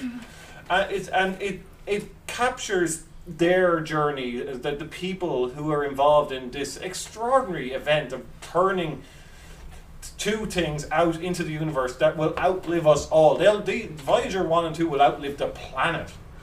They will be travelling forever, and so they will stand as a testimony to what mankind can do and what mankind can stand for when we decide that we don't want to be absolute pricks to one another. It is Never happened. Listen to us talk, for God's sake. no, I love you. We don't like La La. we're monsters. Think about the important things. Perhaps we're humanity's greatest hope. No, in fairness, all I'm saying. It does what Interstellar tries to do, and it sent love into the universe, and that is that for that alone, it is wonderful. That's a wonderful message. Another applause track. Maybe put that at the end. Ruffle with a bow. Like we're going right back into the bitterness here. Love has gone out into the universe and there's none left in the room. Jay, if you could take out one film from the past year, only one, Okay. and add something in its place, what would you take out and what would you add? I guess it'd be easy to take La La Land out, but it's already been taken out in a theoretical sense, so we'll leave it. It's been shot in the head. Yeah, so it's fine. To bring the tiniest bit of balance to the list, I think we could take Dunkirk out and take a Nolan film out. With fear of being lynched. Easier said than done. Also, it's not very good, so that's also another reason not to have it on the list. There's a lot of people going to be very embarrassed about the reviews for that in about 2 years' time. So I'm fine with that getting kicked. So we'll get rid of that. To put in taking off the butcher's apron. Of the films that are listed that kind of gone. Does it have to be the films that are listed, or is it any film from 2016? Oh, to add on is any film. Oh. Any film. Alright, okay. Well, I'm not arguing with Wonder Woman. I quite enjoyed that as blockbusters go. That was good. Didn't particularly like Arrival, but anyway. I've already mentioned Moonlight. You're a friend, and then boom, shoot you. I've already mentioned my Moonlight, so I won't kind of mention it again. But I'd probably, off the list there, I'll probably Get Out, because it stood up to repeated viewings, which I was kind of not necessarily surprised by. But when I watched it first, I really enjoyed it. But I thought maybe the second time out, it wouldn't kind of work as well, and it kind of did. And I was kind of surprised that it's a robust film, and really enjoyable. So Get Out probably get in there for me. Alright then, so Phil, if you could take just one film that made it onto the list this year out and put any other film on in its place from the past year. Okay. Well, of the films that are listed, my choice to get the boot is Arrival. What? This is revenge. No, this is common sense. I hated it. It's a film that is all one structural gambit, which for me doesn't work. I will put it this way. My favourite composer of modern times is Max Richter, and it made me hate a Max Richter track. Not least because it keeps playing on The Nature of Daylight. From the first frame, it's like, here's your sad strings. You're going to cry at this film if I have to attach a tank to your tear ducts and rip them out. You are going to cry. I just think it's emotionally manipulative, actually quite cynical once you boil it down. Amy Adams does her best to save the film. She's terrific in it. The effects are great, but after that, I just think it's very. I think Villeneuve is, for me, a man who is he's the emperor wearing no clothes. I really hated Arrival, I must say. That saying has been thrown around so often tonight. But, there's clearly a lot of directors who are clearly in that position. Mm-hmm. My choice to put in a film, my favourite film of last year, and a director who I'm surprised to find doesn't appear on the list at all, esoteric as he might be, is Jim Jarmusch's Patterson, which I just thought was a wonderful slice of cinematic peace and a wonderful story about people just trying to live out very peaceful, humdrum, everyday lives and finding joy and inspiration in it. I think it's a wonderful lesson for us all, and it brought me immense joy and peace. More of that, please. All right, then. So, Alex... Patterson. That's the Adam Driver film, isn't it? Yep. Oh, lovely. Wonderful. Adam Driver plays a cab driver called Patterson in Patterson, New Jersey. Driver in driver. Yeah. Patterson and Patterson. Imaginative, huh? So, from the last year, because I think Patterson came out 2016. Well, in the past, it's like in the past year from chronologically, today, right? Okay. Does that change everything? No, slightly.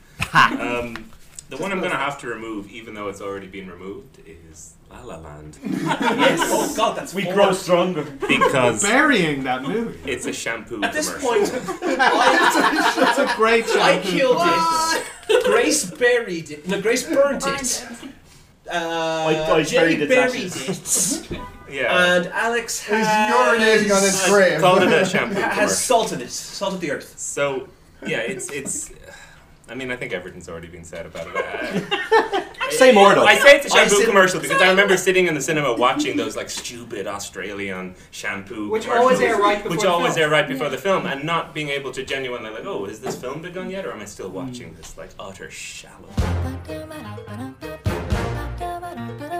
Sorry about that. Marianne, jump in. But, I'm about to say, like, no one has actually articulated why they dislike it so much, and to that I say, don't worry, I'm ready. But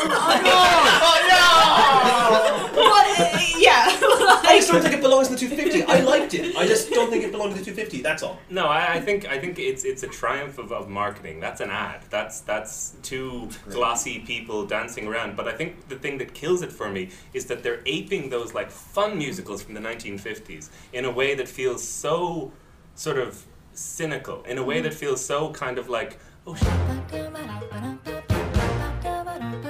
You know what everyone needs right now? Two pretty white kids dancing around and falling in love with each other. And I get what you're saying about it has moments of darkness, but it doesn't really. They have a fight in the middle where they like talk about, oh, I want to go be I want to go save jazz. Like it's so. Hey, we had John Legend. Yeah.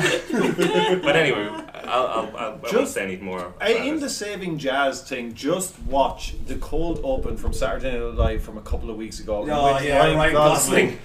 Ryan Gosling is the special guest on Saturday Night Live, and he goes on and on and on and on about how he saved jazz, and it's the worst repetitive joke imaginable. And then Emma Stone joins him. Yeah. Oh my God! It is travesty of TV. No, but I mean, it made me hate La La Land retrospectively because of that thing. I thought it was grand. We're up to 5 now, people. I think that's like to summarize the hatred of La La Land for me personally is that I don't hate musicals. I like 1950s musicals. There's plenty of musicals that are great, but I think this particular one is such a sort of cynical exploitation of like, people like doing this stuff again. Let's make something that hits on all these notes and like win. And the idea that it's ever going to be remembered as well. It's sort of it's an ad for me anyway. The one I would stick on. I like that Andrew has been relatively quiet for most of the podcast. He's just pulled a shiv in a podcast there. You can hear the teeth grinding. On the This is what the episode on La La Land was like. It was like Darren is like, I liked it a lot. Yeah, Darren liked it a lot. And he's like, I've got one small reservation. I was like, careful, Darren. Was Philip on that episode? No. Oh, okay. But the one I'd stick in, and it's hard one because I think this year has been a bit of a mixed bag for like films. There's a lot of films that I like, but none that I love, in that way. And sort of finding one to stick actually on. I would agree, The Farthest, although I'm going to stick with your rules, like The Farthest, don't see The Farthest. My rules. I'm no rule breaker here. I'm going to say, actually, Hunt for the Wilder People, just because I saw it again recently. Yeah, it's good. To stick that on as a good example of something that isn't cynical and is life affirming and is sort of so. And has some genuinely catchy songs in it. Yeah. Ricky Bacon. Unlike La La Land, am I right? Playing that. I think that gives us a nice segue. Hi guys, let me tell you about how much I hate La La Land. This is Marianne, by the way. No, yeah, I would take La La Land off this list. It's just amazing. I say this as someone who loves musicals. Gun to my head, I could not sing a song from La La Land. Like, and even if I could, I'd be like, no, I'm not doing it. I'm trying to think right now. I'm humming another day of song right now. In the head. Yeah, I mean, how many times have you seen it? What? How many times have you seen it? He's so mad. Wow, seriously? yeah, like, I couldn't sing a song from it. If you're gonna build something to me as a musical, I have to, be able to hum some of the songs from it when I'm coming out of it. I agree that it was just, kind of incredibly cynical. And just because it's coming from Hollywood, it was such a, self-congratulatory, oh, the magic of Hollywood. Surely this will get many Oscars. Yeah, I hated it. And the thing is, I love Emma Stone. I find Ryan Gosling very charming most of the time. I hated them both. I didn't care about what happened to them. I just had no investment in their story at all. So that's La La Land. Goodbye. Do you think IMDb will, listen and be like, we get it, guys. You guys send these podcasts to IMDb. We curate the list at night in our spare time. These randos. There's one Irish podcast with really OTT. Ryan Gosling is in the back crying. Jason was about. I've never seen him cry. Jason's neck was about to break with nodding along to Marianne there. It was very good. Andrew's taking a snap from grinding. Yeah, and I won't. No, but there's more. There's more. There's always more. I think it's been said. It's been said. I didn't realize that the rules were that it could be any movie from 2016, so did not bother to think of any that I'd seen. But I would, the last year, of the movies that have come off the list, if I had to basically put something in instead of La La Land, I think it would be Get Out. I don't think it's one of the greatest movies of all time, but I think it's incredibly sharp. It's incredibly dark, but also funny. Great performances, and I think in terms of horror movies, speaking to a zeitgeist or exploring widespread societal anxieties of the time, nail on head. Great movie. All right then. So that just leaves Babu. Bring us home, Babu. You have to say La La Land is on. Put La La Land back It's on. been taken off the list. You can put it back. No pressure. So Babu, if you could pick one movie to take off the list from the past year, and one movie to put on, even though La La Land is still on there, is it though? Don't you pressure him not to do it. what would you do? What would you do? Don't look at Philip's tears. Like a ticking bomb. What would you do? What would you do? No, I think that La La Land would probably be my choice as well. Not because I didn't particularly hate it, to be honest. It's just that if you're looking at 250 films that are supposedly some of the best films of all time, La La Land probably wouldn't be one of them. I like the soft-spoken nature of the criticism. Ryan Gosling. This idea that I don't believe it's cynical because as with Blade Runner, the recent one, they all imagined that it was going to make loads of money, and it didn't. So nobody really, and that kind of showed you that nobody really knows what's going to be successful, and nobody knows, So I don't think they thought, "Oh, this is going to make loads of money," and Ryan Gosling really. Yeah, I mean, when you think the different types of movies that he makes, there's no guarantee that La La Land was going to be a success that it did become. So, but yeah, I didn't think that it deserved to be on that 250. What would I replace it with? Well, you mentioned earlier Nocturnal Animals. Was it the Tom Ford movie? I would have put that in. That's I found that interesting and enjoyable. Well, enjoyable probably isn't the word. But it was beautiful, though. It is. Yeah, it's just for a guy who's not a filmmaker, he makes really good films. As a director, I think anyway. So It helps to have Seamus McGarvey though. Yeah, that's phenomenal. I think that's the trick to movies. Just get people who don't make movies to make them. Our campaign to get Jay to make a movie, to do the Truffaut move. But I think it's Stop complaining about movies and start making them. Get off the fence, man. So we say, what do you do in a day? I make suits. Okay. Do you want to go and make a film? Okay. Yeah. It worked. And They look very pretty. Well, he cuts his cloth to measure both ways. So All right, so with that in mind, then we sort of reached the end of the questions. But is there anything that anybody else would like to say or talk about when it comes to the list, as in the films that make it up, the films that are missing from it? Which was your favourite podcast? Relating to the 250. I feel the need to point out, though, like of all the people who took all the films off the list, not one person picked Hacksaw Ridge. That was. I didn't see it. I haven't seen it. I have no interest in giving Mel Gibson money. I loved it when I saw it. So. That was my big surprise. Is that yes, Ryan Gosling is guilty of more sins. I actually thought about taking it off, just even though I hadn't seen it. Yeah. But I decided not to. That's very sad. Just a general principle, but I didn't. The biggest problem with the list, of course, is the fact that it is American centric. It is very much of now. So like it's populist. The biggest decade for films is this one that we're in right now, and the one that we were just in. So it is very much of. It reflects a particular mindset. It does, and it can be manipulated by trolls as well, by these gangs of guys who As decide. the number one case shows. Before they've even seen the film, and the big example for that was Ghostbusters. And Ghostbusters is dreadful, but the thing is that I like it. It wasn't as bad as people. It wasn't as No, bad. it wasn't as good. Exactly, but But was it as bad as La La the Land? millions of one-star reviews that populated it before they had even come out. And so one of the things that needs to be done for this is no rating should count before the opening weekend of the film. I mean, that's pretty straightforward, is it not? Yeah. I mean, that's... Yeah. And to be honest, you should probably also put a moratorium on terms of time, because you have films that are coming in over their opening weekends, which is absolutely crazy. Oh yeah, exactly. People who set up their profile in order to slate this movie that's that they haven't it. seen. If what you've done is set up a new account and it's all 1 stars or all 10 stars, there's something criminally wrong with you as a person, and your account should be deleted. One Niall. Wow. Tough love, Niall. Niall is the podcast secret hardliner. Darren, not Darren? How up to date is the list that you supplied us with? That could have changed in the last hour. It could have changed while we were on the podcast. I checked it this morning. We'll have to redo the podcast. So what is your question? No, I'm just wondering if anyone else feels this is kind of weird.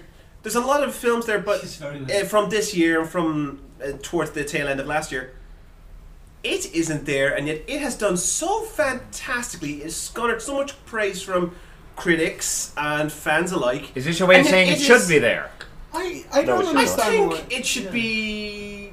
I like that it is a movie you can talk about, both referencing it directly and also as a sort of abstract now. But also, it's just weird. It's just I thought it would at least have come in because it had such an amazing weekend, unheard of for any horror. Like it's now the highest grossing horror of all time. It's probably not but I think angsty enough. Horror's underrepresented on the list. That is as well. true, yes. So It is seemed comedy. to meet the criteria. I Yeah, like, don't Get Out understand how the metrics work. Yeah, no one does. Philip does.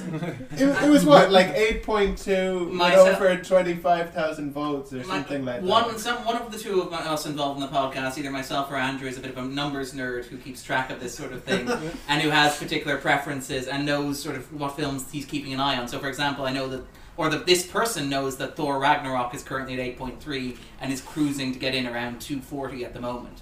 And it was a movie that looked like it would skirt that line because it came in at 8.2 with 25,000 votes.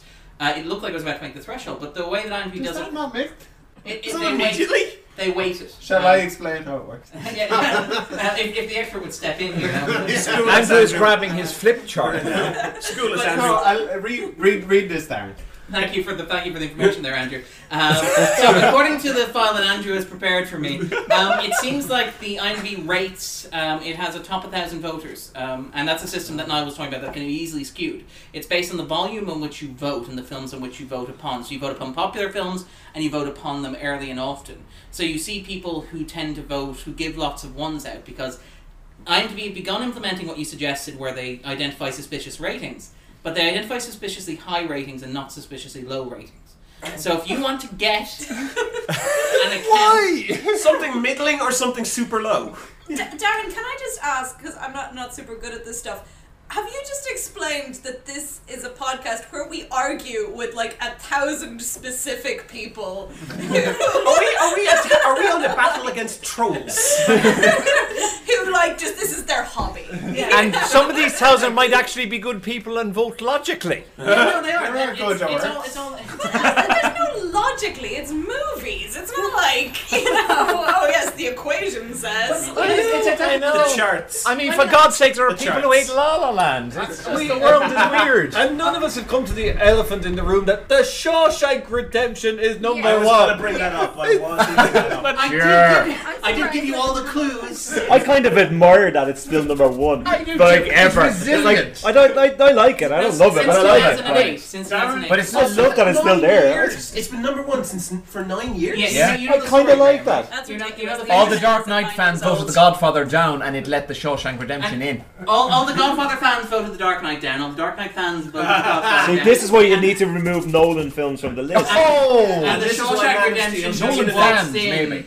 Is anyone in this room one of these people? I have never raised. If I was wearing a tie, I'd be pulling on it nervously right If I don't now. vote for the government, I'm not voting for IMDb. Yeah. Who's just like, this movie is my favorite. This sucks. Don't crack your up is like 10. Fight Club. I'd smash your computer. I'm always talking about how good RoboCop is, and I've never voted. But for it that stands movie. to reason, like, if you think about it, the problem with the list is that you're going to find those films that people agree on, rather than the ones that maybe, like, you're giving 10s of 10. So, like, tonight, for instance, we've all picked films we liked and some films we've hated, but there's actually been an incredible amount of, like, different films. Like, it was rare enough, aside from La La Land, that we all, like, picked something that we all definitely hated or definitely wanted in. So it stands to reason that something that's kind of middle of the road, like Shawshank Redemption, gets all the way, gets all the way up there, because you have someone who maybe thinks, oh, that's a 7 out of 10, and someone who thinks it's a 6, and but it gets up there. Who's going to mark it down? Who was the heart? Exactly, because you're not really going to say, oh no, it's terrible. It's not 1 out of 10. Yeah, Number 12. Terrible. Number 12. Come on. It's high enough. I'm just saying, by that logic, it's a Tom Hanks film. It's you know, it tugs on the heartstrings. I'm surprised. A lot of people hate Forrest Gump. But then it's interesting including if me. you look at the top 10 and you're kind of like, well, these are the films in our society that are the least controversial. Which is interesting that like Fight Club is up there. You know, it's just kind of like if you're looking at it from a perspective of these are kind of like, yeah. Well, it is a self-selecting group of voters. It Yeah. tends to, and if you look at the ratings, they tend to skew male. They tend to skew American. Yeah. They tend to skew 18 to 34 years old, which White. explains Fight Club. And they like to punch each other in the face. Hence Fight Club. Yeah. But it's a nice barometer of that sort of, well, Yeah. nice in inverted commas, but it's an interesting barometer of that sort of aspect. Before the podcast kicked off, we had a discussion about the non-English language films that are in here, and they are all the ones you would expect them to be. They're all the ones that you would say, if you select the best 50 foreign language films of all time, they are the ones that will come up. And But the postcard indie. yeah, exactly. It's the ones that have been Paradiso, on. Life is Beautiful. Yeah, the ones that have been on drama school lists for however long, you know, like Amelie and things like this. I mean, Amelie is not a good film, but still, Thank you, it's Niall. there on the list. If you're looking for great animated films that garner a lot of attention, it's a Ghibli film. Yeah. It's always a Ghibli film, and I love Ghibli. It's I just love Ghibli. every single one of his films. But there are better anime films that have come out recently that I think are starting to have learned from him. Would you care to name any of those? Your Name, Would the and there was Witness- another one as well. Would the witness care to plead the fifth? But Akira isn't on the list. Yes. Akira is not on the list, Which you're is right. bananas to me because it's so seminal. Like, you it's know. been in and out. I mean, it created the craze of anime in America. Sure, Like, yeah. it's the reason a lot of voice actors now exist now. I like because they uh, saw that. I like Akira, but I'm fine with it not being on the list. I have to say. How dare you? I kinda like- I'm not saying it should be on No, the I list, know. but compared to like some of The the hell? animated stuff that's Oh, I know. I'm also I kind completely of agree. constantly surprised that there isn't more Disney on it. Not because I'm Pixar like is very well represented. It is too represented, I think. But do you think that some of that is like the actual distribution model? So something like Toy Story 3 is being seen by... I love Toy Story 2! No, okay, but it's seen by so many more people. Jesus, than, I'm sorry, I than- don't really like Toy Story 2. than Akira because of distribution and It's been seen by so many more people who are voting on IMDb. Yeah, but also that metric of 25,000 being the measure of when it enters, because Akira Wrath of God is not in there because it doesn't have 25,000 votes, but it would be in there if it did. That was a great example. There were originally 4 Tarkovsky films on there. Then they imposed the 25,000 limit, and all but one disappeared because those are the people who hadn't voted. And 25,000 shouldn't be a hard number to hit. I think. No, but can I genuinely ask? We're all quite into film, as we said, but do anyone go onto IMDb and rate film? No, I don't. No one does. Can I just say though? I do. Yeah. We said we had the discussion before that we really want to make a concerted effort to get Taffin onto this. So if we can all do that over the next year, maybe you shouldn't be living here. Let's get that. We have to do this. I want to do that. Do it. That's the campaign. We did the maths. We would need something like 100,010 votes, but we could do it. We can do this. Spread the word That's far. just the population of swords. I think we can do We this. can do it, Darren. But it is, and I mean, we were talking even about the Japan. So in terms of countries that are represented, the USA is massively represented. The UK is the second most sort of But still represented. not that big, but comparatively speaking. We're talking about when you land on Japan, which just about makes the ratio. It's all Akira Kurosawa or Studio Ghibli. It's all. It is what you described as that postcard sort of foreign film. It's the foreign film that it's okay to show your parents sort of stuff. It's. Oh, if I could just name some of the films that aren't Ghibli, it's Wolf Children, fantastic. Girl Who Leapt Through Time. I love it. Yeah. The Boy and the Beast, another recent winner. They're all from the same. A few of these are from the same studio, and it's just because I get to see them a lot. I go to the Japanese Film Festival every year. I've gotten to be good friends with Access Cinema. The Lighthouse shows a lot of these fantastic films, and they're very pre-represented. Like, I'm looking through the list, and it's the same Japanese Eastern films. It always is. There's no Stephen Chow films, and I love all his. I love the majority of his work, and he's done a ton of films like Kung Fu Hustle. Yeah, but they're grand, but they're 250 not, material. Well, hold on. Okay. There was Chunking Express is not on there. We're not. As Jay pointed out, he would take 152 films off this list. No, I wouldn't. I'd take 192 films off. Oh, okay. No, but I'm saying that we're going to put in Chungking Express before we put in Shaolin Soccer. I'm sorry. I didn't say Shaolin Soccer. We already have a one car wide though. I just love the fact that we're saying, is it 250 worthy? Is it worthy of this list as opposed to like a list of objectively good films? Everything is worthy of this list, though. In that context, do you know what I mean? To speak in defense of the list, I think we saw some movies this year that we wouldn't have otherwise seen, like the likes of Lagaan and Dangal. Yeah. Even the likes of Stalker, 400 Blows actually. I put 400 Blows, which I hadn't seen. There is a certain amount of representation. I think we focus more sometimes on the egregious negativity. Yeah. Well, I mean, like there is something to be said for a list that is democratic. Because when we were deciding we wanted to do this podcast, we sort of said, well, we wanted to go through a list of good films, so we didn't pick the AFI list, we didn't pick the Sight and Sound list. We picked this list because it's dynamic, because it is representative of a public vote, even if that public vote is skewed towards people who like Quentin Tarantino, Christopher Nolan. Finally, white guys get a say. Finally, white guys get represented. But that there is also, to be fair, a sense that it is very slowly, not quickly enough, but changing, in that we have seen more Indian and Turkish films coming in over the past 2 or 3 years. A lot of Turkish in the bottom 100. Yes, there are a lot of. I've never looked at the bottom 100. I'm curious. Oh, that's like a country full of Jays. My people. Yes. One of the things is, I mean, so Bollywood is very much underrepresented considering the sheer quantity, the sheer volume, and Nollywood as well. So the thing is that the African cinema is absolutely missing from this. I mean, the Battle of Algiers is as close as you're going to get. Until you said Nollywood, I didn't know it existed. Nigerian cinema. No, I figured what it was. Yeah.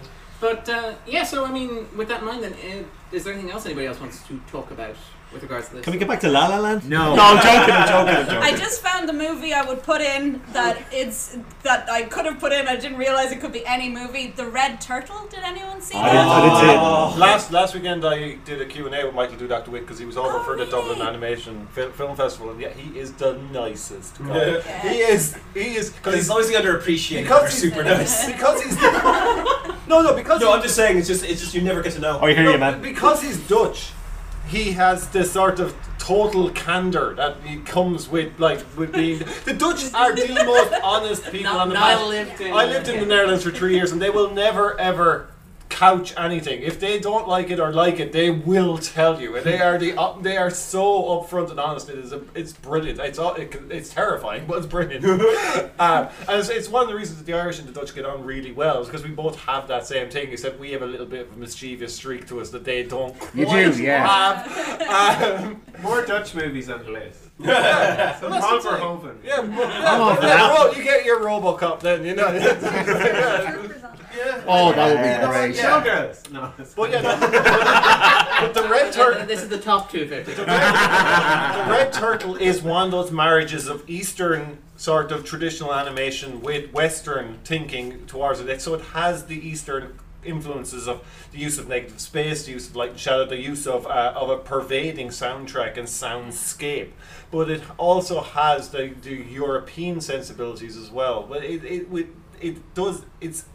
absolutely beautiful. It was the first time the Studio Ghibli asked anybody outside of Japan to direct for them, and so and if you haven't seen, the Red Turtle will be available on VOD and all the rest, but his shorts, Michael Dudek's shorts, are available on YouTube. So Father and Son is heartbreaking, or Father and Daughter, it's absolutely beautiful, and so I recommend checking them out alone. They're just Michael Dudek's shorts are brilliant.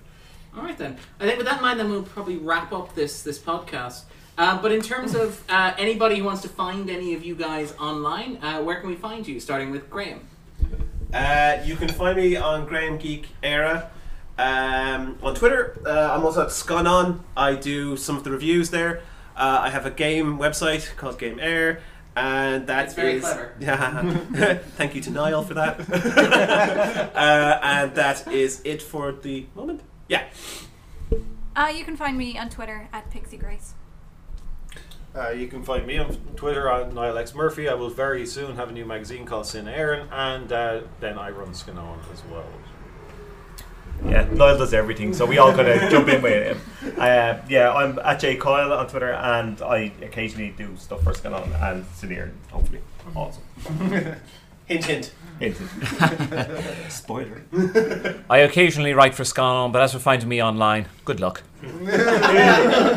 It's true. I suppose I do a podcast called When Irish Eyes Are Watching about Irish films, and we sort of do similar things to what we did tonight, but exclusively with Irish films. So that's on Twitter, and if you just Google it, you should find us. You can find me on Twitter at TinyOrc, and also on most other social media, and I blog about gender, pop culture and related things at massivehassle.com. Hi, yeah, I'm Tony. Thanks for having me on, Darren, for this special 250. I'm a podcaster myself. I host a podcast called The X-Cast, all about the X-Files, which Darren's been on a few times, and various other things that are coming in 2018. Plus, I'm the co-editor of Set the Tape, which is a entertainment site all about movies, TV, games, music, things like that. So you can find that at www.settthetape.com. Yeah, you won't find me online. Promote that man. Good luck. All right, take it easy, guys. We'll see you next week. All right, bye. Bye. Bye. All together now.